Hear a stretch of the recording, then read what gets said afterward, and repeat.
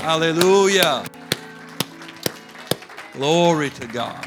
So glad to be in His house. Well, it's been a busy week and just so much going on, and we've just, just it seems like there's been something every day. I know you feel the same way. Everybody's tired. We've been going these graduates. Yeah, a week ago Friday, Sister Emmy graduated up at Urshan, and then this past Friday, Brother Drake graduated. Sister Sade, she's not here, graduated. And we're just thankful for these great events in these young people's lives, and able to try to be a part of it if we can. And but you know, it's just busy. There's something you can find something to do. If you think, well, there's just nothing to do, that ain't true. There's something to do, and but if you're not careful, that stuff will distract you and get you all over the place. It'll wear you out, and I tell you. So I'm glad when we have these opportunities to be back in the house of the Lord. Last Wednesday night, started our small group things, but after Wednesday night service, baptized Sam in Jesus' name. Yep, it's fantastic. And excited for just these leaps of faith in people. Just love it so much. And so we'll get going. Brother Alan, Sister Teresa got married yesterday, and so that was great. So like I say, just been something, man, just going. So it's a busy time of year. School's about to be out. I know everybody's happy about that. Some of you are already out, and you're happy about that. This summer will be over quick, and fall semester will be right around the corner. So just go ahead and remind you already. Go ahead and start planning your schedule. Yeah. No. Good to be here today. Great to see every one of you. Sister Eleanor, it's great to see you today.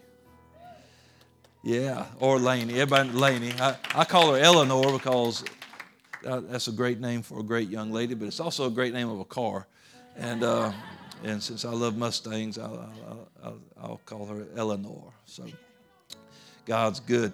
We're going to get right back into this walk on this gravel road to heaven.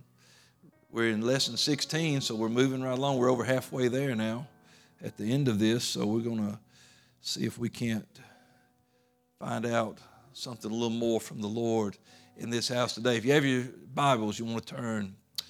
Ephesians chapter 2 is where we will start, verses 14 through 16, and then we'll pray and we'll get into this lesson. Ephesians chapter 2 and verse number 14. Speaking of Christ, it says, "For He is our peace, who hath made both one." He's talking about Jew-Gentile relationship, that there's no more Jew or Gentile. There's one in Him. He's broken down the middle wall of partition between us, having abolished in His flesh the enmity or the disagreements, the war that was between us, even the law of commandments contained in ordinances, for to make in Himself of two one new man, so making peace, in that He might reconcile both unto God in one body by the cross, having slain the enmity thereby. And so today we're going to talk about this. This moment is bigger than you believe. This moment is bigger than you believe. Let's pray for the lesson this morning. Lord, we love you today. Thank you for your goodness and mercy and all that you do for us. Lord, we praise you today. And Lord, we ask you to let our hearts be good ground that we might receive this word and be better, be changed, be challenged, be more like you. And we ask it in Jesus' name. And everyone said, amen. Give the Lord a hand clap of praise in this house today. Thankful to be in His presence. God's good. You may be seated. God bless you. God bless you. An author by the name of James Boswell, in one of his writings, he made this statement. He said, "As in filling a vessel drop by drop, there is at last a drop which makes it run over. So in a series of kindnesses, there is at least one which makes the heart run over. The moment is bigger than you believe. And, we need to remember sometimes that this is a walk. And you know what a walk is? It's a number of individual steps. You don't get across the room by one step. It's several steps. And you think, well, one step doesn't seem like much. Maybe it doesn't mean anything. Well, stop, walk it, and you'll be one step short of where you need to be. You see, it's the moment that you're in today. Every breath you take, every waking moment living for God, it is bigger than you actually believe. Sometimes we can't see the impact of what we're doing day after day after day. But friend, let me tell you, on the days where it seems like nothing happens, it's still a testimony that you took up the cross and followed Him. And whether you realize it or not, somebody is checking that off their calendar. They're still living for God. You're an example. You are what we used to call pillars in the church, people that you can count on. This is something you're like a landmark. People can, don't ever let it be a bad thing if someone says they can sit there watch by you. You know what that means? That means you're consistent. People say, well, I must have gotten a rut. I'm boring. No, it's not a rut. You're consistent. There's so many times that we think, man, I'm in a rut. You're consistent. I'm just doing the same thing day after day. That's right, because you're being consistent. Because the Lord said, take up the cross daily and follow me. And some days you're just dragging the end of that cross through the sand, and that's all that's happening, or so you think. But what's really going on is that you're just being faithful in your walk. You're being faithful in your love. You're being faithful in your obedience. You're just doing what the Lord called you to do. You might be in any occupation, whatever it is. You don't always do the same exact thing every day. If you're a mechanic, one day you may change oil. The next day you may do a tune-up. The next day you may rebuild a transmission. But that's what you do. It's day after day after day. And sometimes you feel like, well, I didn't do that today. Nobody came in. But did you lose any of your skill? Your know-how, your education, or you still, some days you don't run into anybody to talk to. Some days you don't preach a message. Some days you don't have some big burning bush experience. But did you lose out with God? Don't you still have the Holy Ghost? Don't you still have that zeal and desire to serve Him? Aren't you still, check your shoulder, the cross still there? And so what you're doing is you're like, well, now I'm just going to go to sleep and rest up for the next day, because tomorrow just might be the day that I meet that individual. It might be the person in line that I speak to that I have an impact on, because you never know when you're going to bounce into someone that needs your testimony, that their walk has been, if you could have just looked to the left or right, they were walking parallel with you for a while, because they were just in the same stream of this world. And they need to know, how do I get out? How do I get what you got? How do I keep going day after day after day? Don't ever discount those easy days, because it's bigger than you believe. And the things you're going through are bigger than what you believe in. And if this world could grab a hold of what Jesus did, what we read this morning, how he came to abolish all this nonsense between people. He said, I came to make you one. I come to baptize you into one body by one Spirit. It's my blood for all nations, and so I want you to be one. There's no wonder that in heaven John saw that multitude, and they were all in white robes. He said, there's not going to be anybody, nobody's customizing. You ain't going to bling your robe when you get to heaven. Ain't going to be, you ain't going to have one of them bedazzlers and be putting you a sunflower on the front of your robe, or stitching you some back pockets on your robe. Won't need it. We're going to all be in one white, blood-washed robe that's whiter than any laundromat could ever make it. Let me tell you, there ain't no secret to get it whiter than the blood of Jesus. It's going to be wonderful. And even though we'll be all kindreds and nations and tongues, we'll be singing one song and worshiping one God, and we'll be in one place.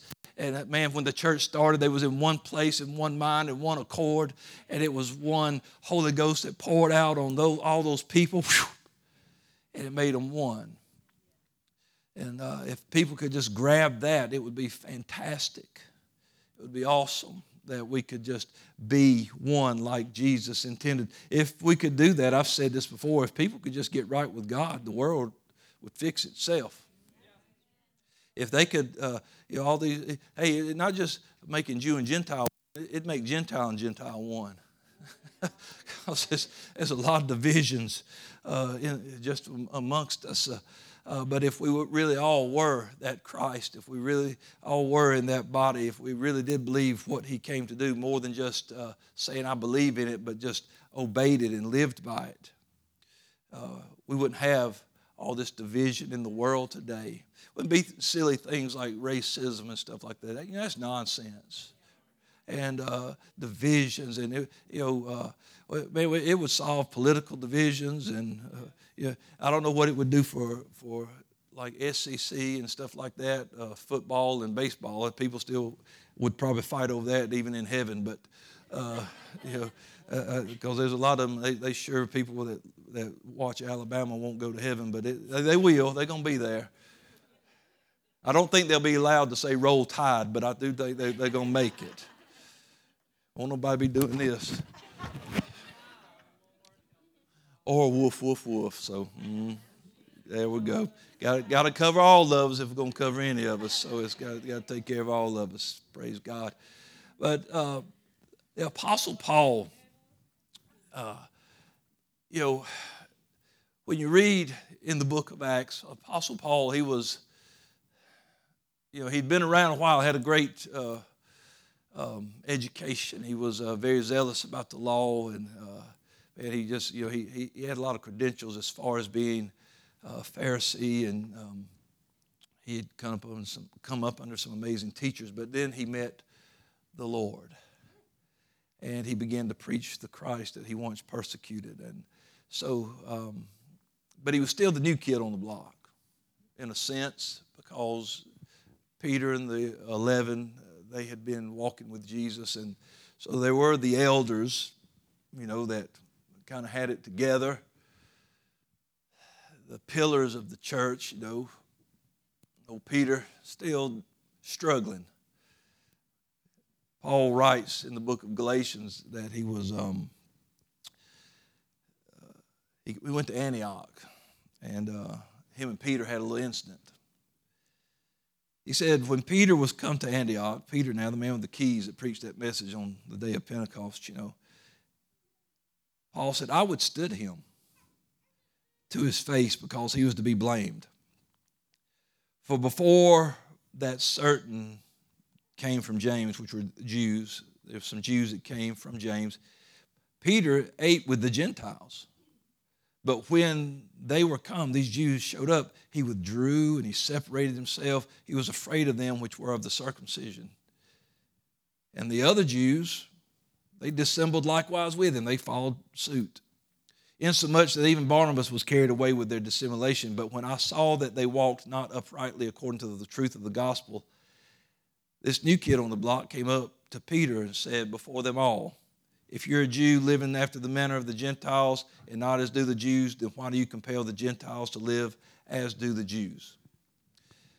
He saw that there was a problem in the church, and he had an opportunity here to either just, I think I'm probably still a little new to, but not say anything right here. I sure wouldn't want to get rebuked. So I'll just, Peter knows what he's doing. He's been around. He's got the keys or whatever. He could have made a lot of excuses to say nothing, but instead he stood up for what was right. And that's the kind of moments God gives us when we're walking with him, is that we're going to be challenged sometimes to do some hard things. And I'm sure that, I don't know if they shook hands or hugged necks, or if Peter called him outside the door and said, man, I'm sorry for what I did. Peter was quick to make mistakes, but he always repented afterwards, so I'm sure he probably squared it when it was over with. But if Paul had not addressed this then, see how many other people Peter's actions were affecting. A lot of other people were, we're going the wrong way because it's Peter, and we don't want to get in trouble either, so we'll just go with Peter. But Paul was able to nip that in the bud and say, this is not right. Because, and it was just over in the next book in Ephesians where we opened up with, where Paul wrote, Jesus came to make us one. And so maybe Paul doesn't realize right then, but that moment was a lot bigger than anyone would ever believe, because it would fix some things that were broken in the church, where they could begin to praise God for the Gentiles receiving repentance and being filled with the Holy Ghost and baptized in Jesus' name. It was tough for them for a while, because even though the Jews had received this and they were preaching Christ, it was kind of still hard for them to let those Gentiles in. But it took somebody to stand up and say, hey, this is what's right. God came for all of us. He came to make us one. He died so that we could be one. He tore down that wall. The veil was rent. Everybody's granted access. He did it for us all. And so thank goodness that Paul was the kind of man that would stand up and not just back away, because it's easy to just back away. But walking with God is about refusing to flow with the tide. We can't just go along with what this world's doing. And I've said it before, I said, just because you live in the South, you can't just go along with the South. I love the South. I don't believe, I kind of laugh every time I see people say, well, the South's going to rise again, if they still say that. But I'm like, what does that even mean? You want another war? What are you talking about? How ignorant is that statement? What? We all going to rise one day, whether you live in the north, south, east, or west. And so I don't want to go along with the tide. I don't want to go along with, well, this is our culture here. I want to go along with the covenant that I'm under with God, and I want to stand for these things. These are God will position us in a place to do these hard things sometimes, but if He puts you in that position, you can do it. Paul was able to do that. He was there for a reason. He was there at that divine moment, and God needed somebody to speak up and say, hey, tell them this is wrong. And He did. He said, it's wrong. You may know who Edmund Burke is. He's got a very famous quote. The only thing necessary for evil to triumph is for good men to do nothing. Just don't do anything. And that's what people do. Sometimes they become afraid. They're overwhelmed. They're insecure. They feel insufficient, so they just do nothing. But you don't realize that whether you act or don't act, that moment is bigger than you believe. And your non-action can cause as a big negative effect as your action would have caused a big positive effect. We're walking with God. We've got to, we've got to serve Him. We've got to obey Him. We've got to follow His lead, hear the voice of the Spirit, and do what He asks us to do. Doing things and stepping out and speaking up, that's hard for those people who their perception of Christianity and faith is that just easy believism and there's grace plus nothing and I don't have to do anything. It's hard for them to swallow that because why should I do anything? I'm going to sit in my recliner, I'm saved, and I'm going to heaven. And people are being lost, and people are not having what God wants because nobody's doing nothing. These moments are bigger than we believe. And so as we walk with God, there are times when God will call us into action. He called those disciples to follow me. He didn't say just, hey, I want you to believe in me, and every time I come by, we'll have a little service. He said, I want you to go where I go, learn the things that I'm teaching, do the things that I do. And when that 12 followed him, they went out and preached. They healed. They cast out spirits. And sometimes in the middle of a desert place when people were starving, he said, hey, you give them something to eat. You know, it was he was calling because that's who we are. We are God's agents of change in a world that just likes to go with the flow. But we don't just go with the flow. We're different because we know that in the world is darkness, but we're the light of the world. He called us to be the light of the world. That's what he wants us to be. And so we can't just stand by and not question what's going on. We don't need a bunch of activists now. Don't get me wrong. I'm not talking about, hey, let's go protest somewhere. The gospel is good enough. Listen, what we talked about Paul standing up, and that was good for Jews and Gentiles things, but the root of that was what Christ did. And that's what the gospel will do if we will actually obey it and actually preach it and actually live it, is the gospel is about changing men's hearts.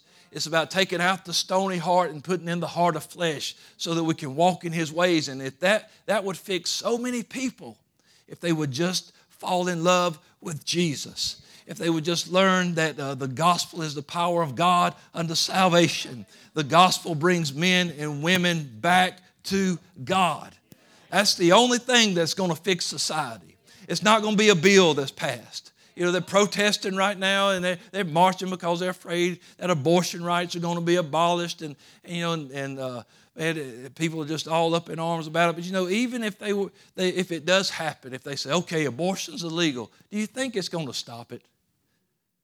People will still find a way. They're going to do it. But if people would just get their lives in tune with the gospel, and it would change their heart, because as a man thinketh in his heart, so is he. And and out of our heart we speak, and out of the heart are the affairs of life. And so it would just change everything if we would just get the gospel in our heart. We can't take the gospel and put it in a showcase and set it in a temple somewhere and say, come by and see it when you can.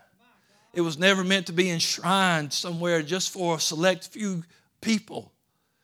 The scripture said the Spirit was calling out, whosoever will, let him come and take of the water of life freely. It's for anybody. And then Matthew 5:13 and 14, Jesus said, look, you're the salt of the earth. You know what you do with salt? You don't try to get one little grain of salt and put it on your food. That don't do nothing. Some of us too much. But we stand on the scripture. Salt is good. He said, you're the salt of the earth. It's just getting on everything. It's changing the flavor of everything. It's changing the flavor of this. Why do you put salt on it? So it'll taste better. We want to change the way it tastes. We're not trying. We like the taste of that certain item. Tomato. I like tomatoes. Tomato sandwich. Okay, here you go. I love tomatoes by themselves. You know what makes them just, a little salt. It's like, wow, that tomato sandwich is popping now. So you salt it. But if it loses its saltiness, it's good for nothing. Just cast it out. Walk on top. It's no good for anything. It's designed to make an impact. And then he went on to say this. You're the light of the world. And you are a city set on a hill that cannot be hid. We were never supposed to do this thing in a corner. We were never supposed to do this thing hidden. We were never supposed to do this thing for just a select group or for a clique. He said, you're the light of the world, not the light of your group. Yep. You're the light of the world, you're not the light of your race. That's it. We're the light of the world. Doesn't matter what color they are, what language they speak. Doesn't matter how much money is in the bank. It doesn't matter what political party they're affiliated with. We are the light of the world.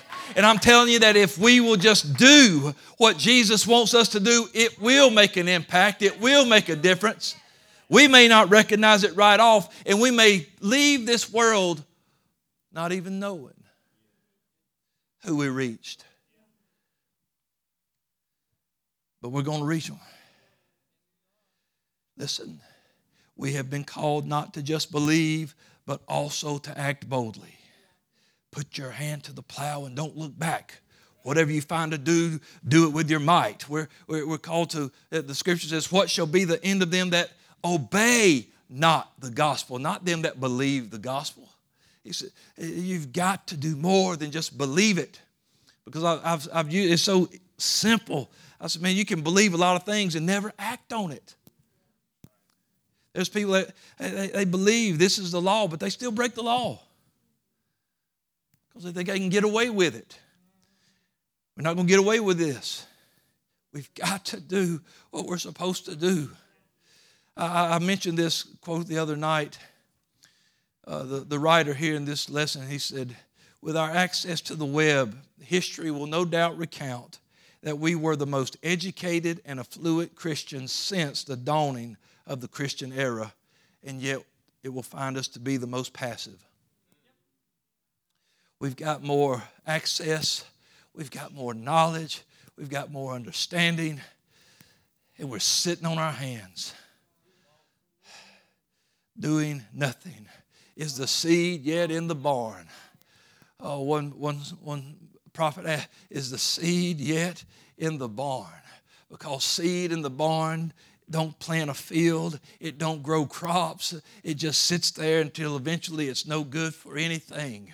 We've got to get the seed out of the barn. We've got to start sowing the seed of the gospel. And we think, well, is it going to make a difference? It's going to make a difference. Look, we've got smartphones with apps for everything, but there is no app for boldness.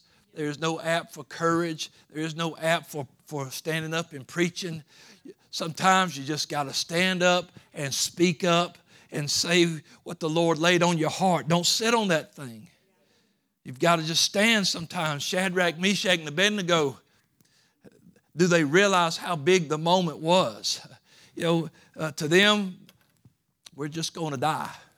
But we're not going to worship this idol that you're setting up.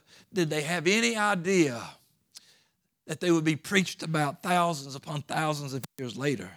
They had no idea how big the moment actually was, but this was just part of this was their life. This was just a moment of moments in their life. It's recorded, so it's big to us. Wow, look at that, just fiery furnace, mad kings and people dying all around the fire and chunk them in the furnace, and then we're just like, whoa, this is like a blockbuster. And it was simply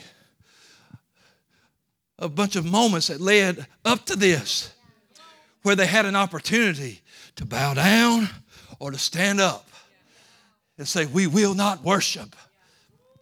They were just saying, this is us. Everybody else, they wasn't grabbing nobody else, just this is us. This is what we're going to do. I know there's 1,000 people around us and we're only 3, but we're just not going to worship that thing, King. That's it. Well, you go in the furnace. Okay. Hey, guess who's in the furnace with us? The one we were standing for anyway. Walking around with us, and we're fine. Hey, come out of there. You know what? My goodness, now I'm going to promote you, and nobody, there ain't another God like the God of Shadrach, Meshach, and Abednego. Everybody's testifying about God. The moment was so much bigger than they could have realized.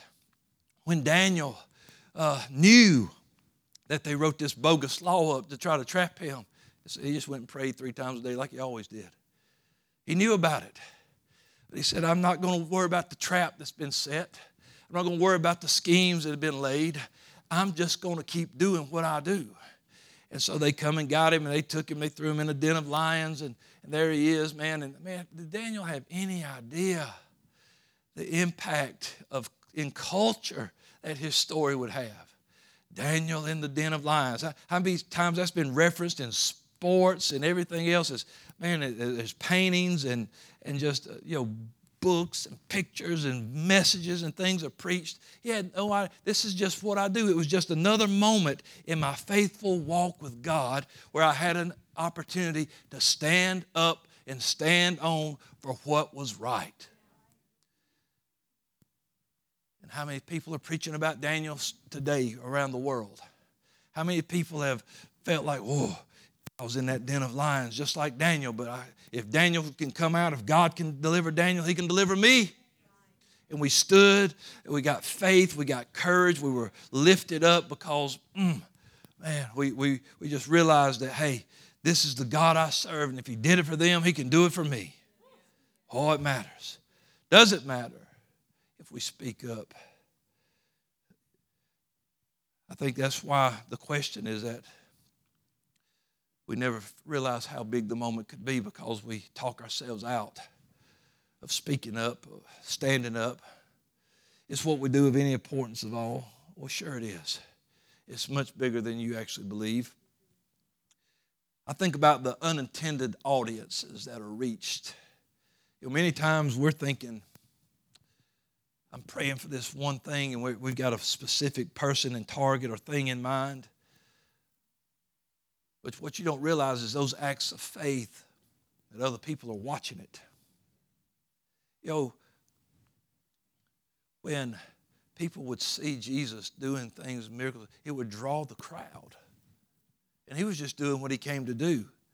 And he was there for this certain individual, but now all of a sudden, because if he's doing it for him, he can do it for me. If he's doing it for her, he can do it for me. And that's the whole thing of sowing the seed of the gospel. He said, man, when he lets that handful of seed go, it landed on all different types of ground. Sure, what a man sowing seed wants it to hit good ground because he wants it to grow. But you know what? He's not aiming, he's just broadcasting it. And so some of it falls on good ground, some of it falls on stony ground. It falls among briars and thorns and different things like that. But it all landed somewhere, and it all made an impact. And, it may not all turn into what you want it to, but somebody, some way, it's going to infect them somehow. It's going to get them some way, somehow. And we got to quit worrying about just trying to target and just sow the seed. Just throw it out there. And wherever it lands, it's going to, because his word won't return void. And so we want to sow the seed and get people there and do the things that we're supposed to do. Because you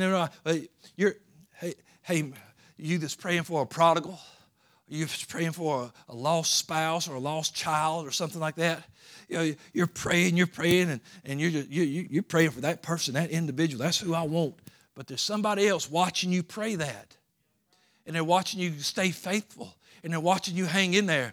And you know what it's doing? It's building them up, because now they're praying for a prodigal. They're praying for somebody. It's like they're still praying. They hadn't given up. I'm not going to give up. Your faith is just encouraging other people. And so when you pray, you think, I'm only praying for this. But it's so much bigger than you believe, because so many other people are being affected by your faith. Listen, negative stuff can infect people, but positive stuff can infect people too. If we're going to infect people or affect people, let it be with positive stuff. Let it be with prayers. Let it be with living your life for God, because it's so much bigger than you realize. It helps so much more than we can ever know. That's why God, he's able to do exceeding abundantly above all that I ask or think. Hello, it's bigger than what you believe. I'm praying for this. You ever got more than you prayed for? Because it was bigger than you believed. It was more than you believed. Hey, all Solomon did was say, give me the wisdom to lead this people. I'll give it to you. And great riches and all this and that. Just started loading stuff on him, because you asked for this. He loaded us daily with benefits. Even on the days that nothing really happens. Do preachers get benefits even on the days they don't preach? Yeah. Missionaries get benefits on the days they don't missionary. I don't know if they ever get a day off, honestly. But, yeah, because God's going to be faithful. He said, I'm going to load you daily with benefits. So some days, man, you feel like you're just going through them benefits. Because you're fighting spiritual battles. You're doing the work of the kingdom. You feel like you're just depleting them as soon as you get them. But some days, he's just piling them on. And guess what? There's no weight to them. He just keeps loading you down. And now you know what? Tomorrow you got more than you need. You just got to stop. You got a surplus. How come I didn't run out today? How come I didn't give up today? Because you got 2 days worth of stuff on you. That's why he would tell them when he was giving them quail and manna, he said, pay attention now. You gather this much the day before the Sabbath. You'll have enough. You won't even have to leave your tent. You'll have food to eat. All some of them got stupid and went out and said, I'm going to gather some on the Sabbath. There ain't nothing out there. I gave you enough the day before. But they're, hey, where's all the manna? Where's all the quail? I told you I'd give you enough the day before to last. But they didn't pay attention to that. And so, but I'm telling you that God's giving you enough every day to get you through that day. But guess what? If you've had one of them days where, man, you're just floating on the clouds and you're worshiping God and ain't nothing going wrong and it's all going your way and things are great and you didn't use up nothing today. You was just praising God and worshiping God and it's just been great. And the next day, how come that didn't take me out? Because God gave you enough to get through it. God said, I'm not going to let this stuff, I give you what you need so you can survive it.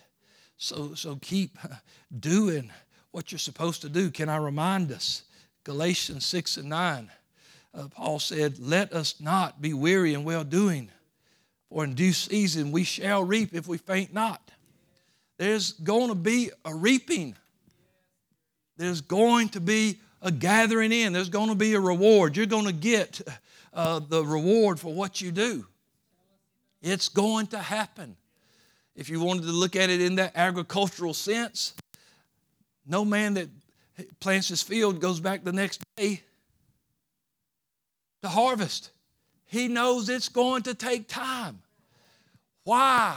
Why do we just bug God? Oh, like he didn't hear us. I heard you the first time. You got to trust me. You just planted it. Let's get a little water on it. Let's get a little sun on it. Let's get a little time and watch it develop. The planting of the seed, that moment's bigger than you realize. Right then, you have no idea. You plant that seed, you have no idea how it's going to come up. But wow, look at what a crop is growing up. Wow, I didn't realize I planted that much. Well, you didn't. God blessed it. You know, that's what God does. But you've got to give it some time. Don't get weary. Keep doing it. Because even those days of seemingly doing nothing are so huge in the eyes of others. People watch us. We are written epistles, living epistles read of all men. They watch us. Paul would tell saints, be a follower of me as I follow Christ. You got to have enough confidence in your walk with God, not in yourself, but in your walk with God, that you could say, follow me, I'll lead you in the right direction. Don't follow my flesh. Don't do the stupid things I do. Follow me as I follow him. It's bigger than you realize. These little chance opportunities, these meetings. Paul would go on to say this, 1 Corinthians 15 and 58, therefore, my beloved brethren, be ye steadfast, unmovable, always abounding in the work of the Lord, for as much as you know your labor is not in vain in the Lord. We forget it. He said, you know this, but you forget it. And we do. We forget that God's going to bless. We forget that God's going to come through. But when you just keep on living for God, keep on serving him, keep on doing what he said to do, your labor is not in vain in the Lord.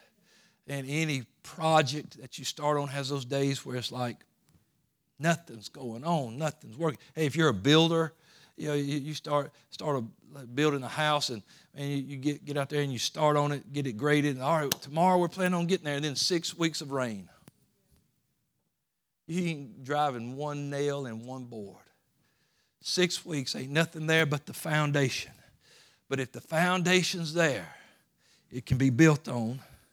There'll be a day when the building starts. Don't discount, hey, the foundation's here.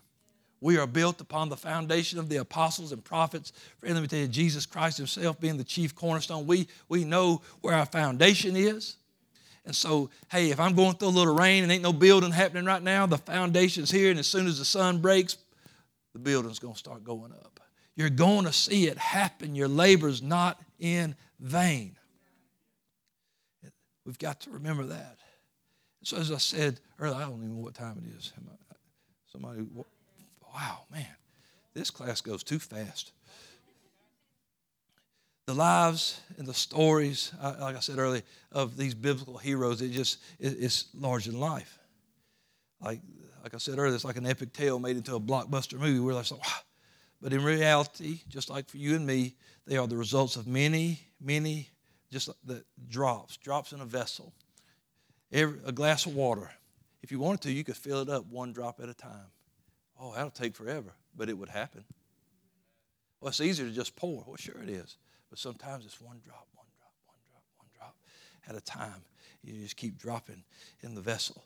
And so these stories are recorded just as many other moments are not recorded.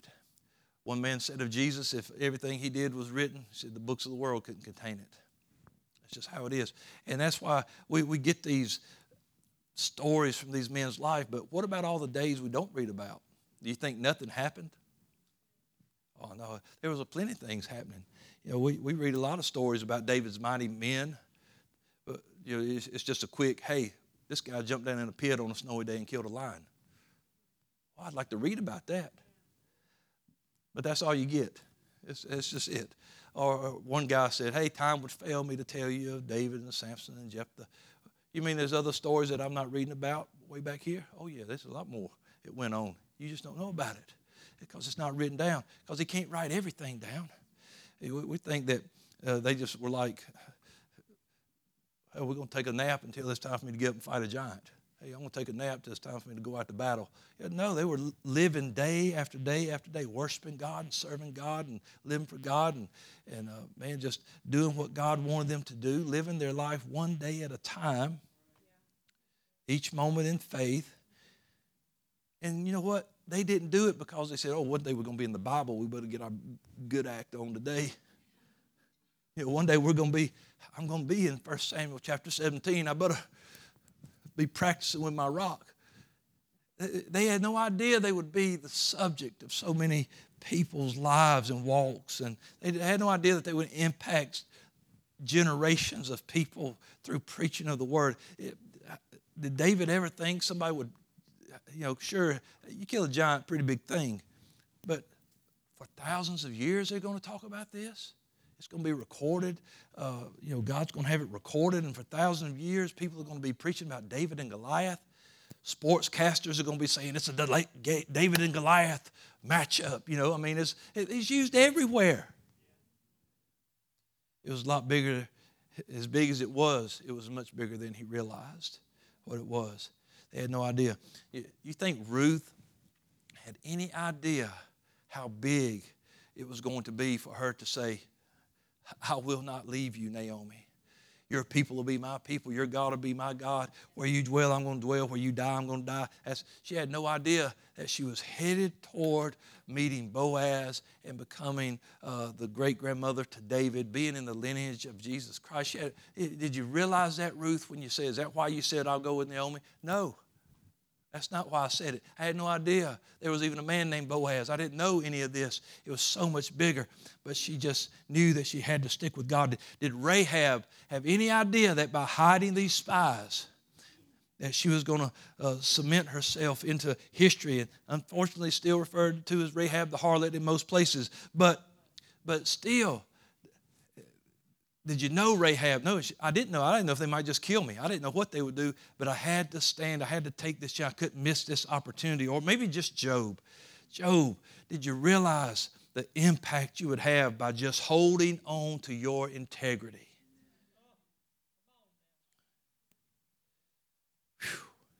He had no idea how this would play out. Honey, come on up to the music.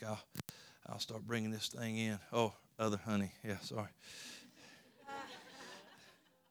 I said I was going to be careful about that, but I forgot. Anyway, yep.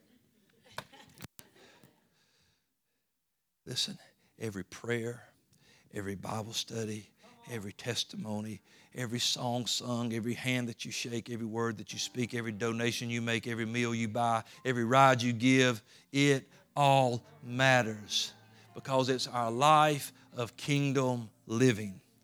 We were sitting at the reception for Alan and Teresa yesterday, and a lady by the name of Rachel was sitting at our table. Never met her, never seen her before. We're sitting there. I was talking with Brother Brian. Sister Patty was there at the table with us, and a little conversation started between her and my wife, And I can tell you in that conversation, because I was listening out of 2 ears, I can tell you where I would have stopped the conversation, because that's just how I am. I'm eating, they're eating. Hey, how are you doing? Glad to have you. Meet you. Oh, when the lady mentioned something, my wife, she's not even paying attention to her food. That's not me. I'm looking at my food, but she's got a plate full of food there. She ain't taking a bite. She said, "Tell me your story." And so this lady, Rachel, began to tell her story of recovery and things she had gone through, and just a brief testimony of her life and where she worked and how she met Al and Teresa and different things and stuff like that. And the lady was like, "Thank you so much for asking, and thank you so much for giving me an opportunity to share, this story and stuff." And I'm just sitting there thinking, man, that's my girl. Go girl. But I'm thinking, she invited her to church. You need to come to church sometime. You need to come visit and do it. And I was just thinking, this is going to be a lot bigger than you think. When she walks in to a church somewhere, either here or somewhere, that she walks in, God fills her with the Holy Ghost. She's baptized in Jesus' name.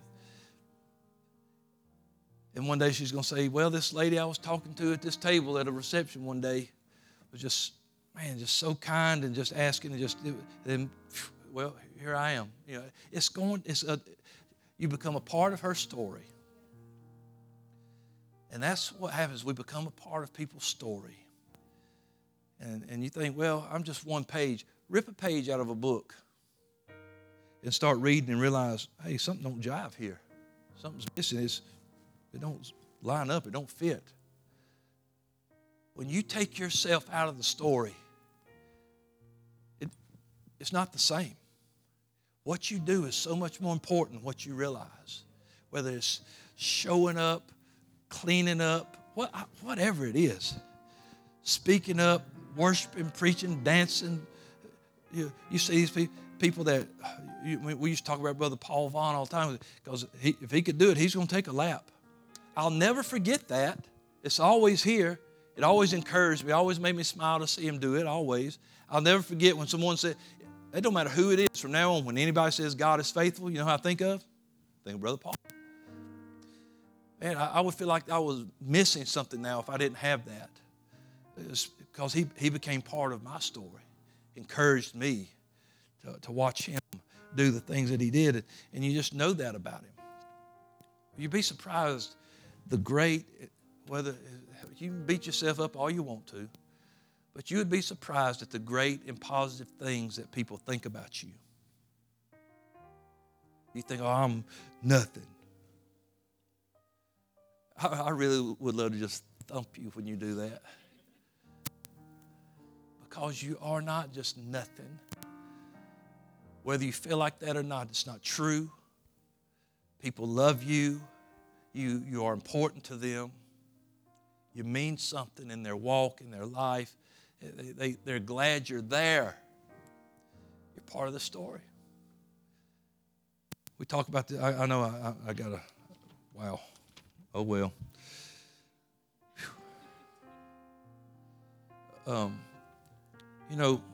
Sometimes you may stand with me. That'll help me.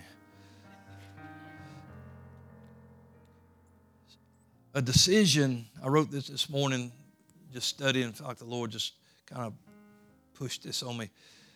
A decision isn't much without a follow-through. If you decide to do something but then don't follow through, we think, well, does it mean that? But don't discount the power of a decision, of a made-up mind. Because here's what a decision, if the decision was real, the decision will keep you hanging on until you finally take the step. It's just like if you made a decision, I'm going to learn how to swim. You're terrified of water, but I'm going to learn how to swim. I've made my mind up. You might walk to the edge of the pool for weeks before you finally put your foot in. Why'd you keep coming back? Because I had made my mind up that I was going to get in that water. And so when you make your mind up, I'm going to serve God. It may take you a while to get to where you want to get, but just hang on to that decision, because the scripture says this, last scripture, 2 Corinthians 8:12, for if there be first a willing mind, it is accepted according to what a man has and not according to what he has not. We are not penalized for our lack in that point. If our mind is made up to do it, God will help you. The Spirit can come on you and embolden you. He'll give somebody a word to speak to you. Something will happen to pull you on through, because with every temptation, I believe God makes a way. And so listen, God will accept what you have and use it, just like He did with the woman who said, I have nothing but a vessel of oil, and He used it. I have just a little meal and a little cruse of oil, and that's it, and He used it. Well, Jesus, I just got a couple of fish and a few loaves, and He used it. It might be the first drop of many, or it could be the drop that causes the overflow. It could just be one more drop in the vessel, or it could be the drop that makes it run over. But if you stop, it stays where it's at. Let's lift our hands this morning. Thank God for the moment that you're in right now. It's bigger than you believe. I just came to church because it's on the, y'all have church at 11. Well, guess what? The moment's bigger than you believe.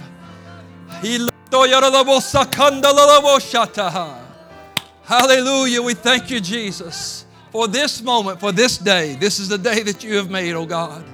Oh, let us see what you have for us. Let us hear what the Spirit will say. Let it lead us in the right path to do the things that you called us to do, God. Oh, God, lead us in this place today. Use us as vessels in this place today.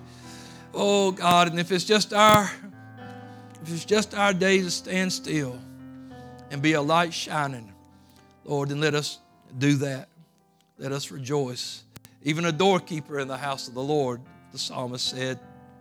But we praise you for putting us in this moment. Blessed in your name, Jesus. Everyone said amen.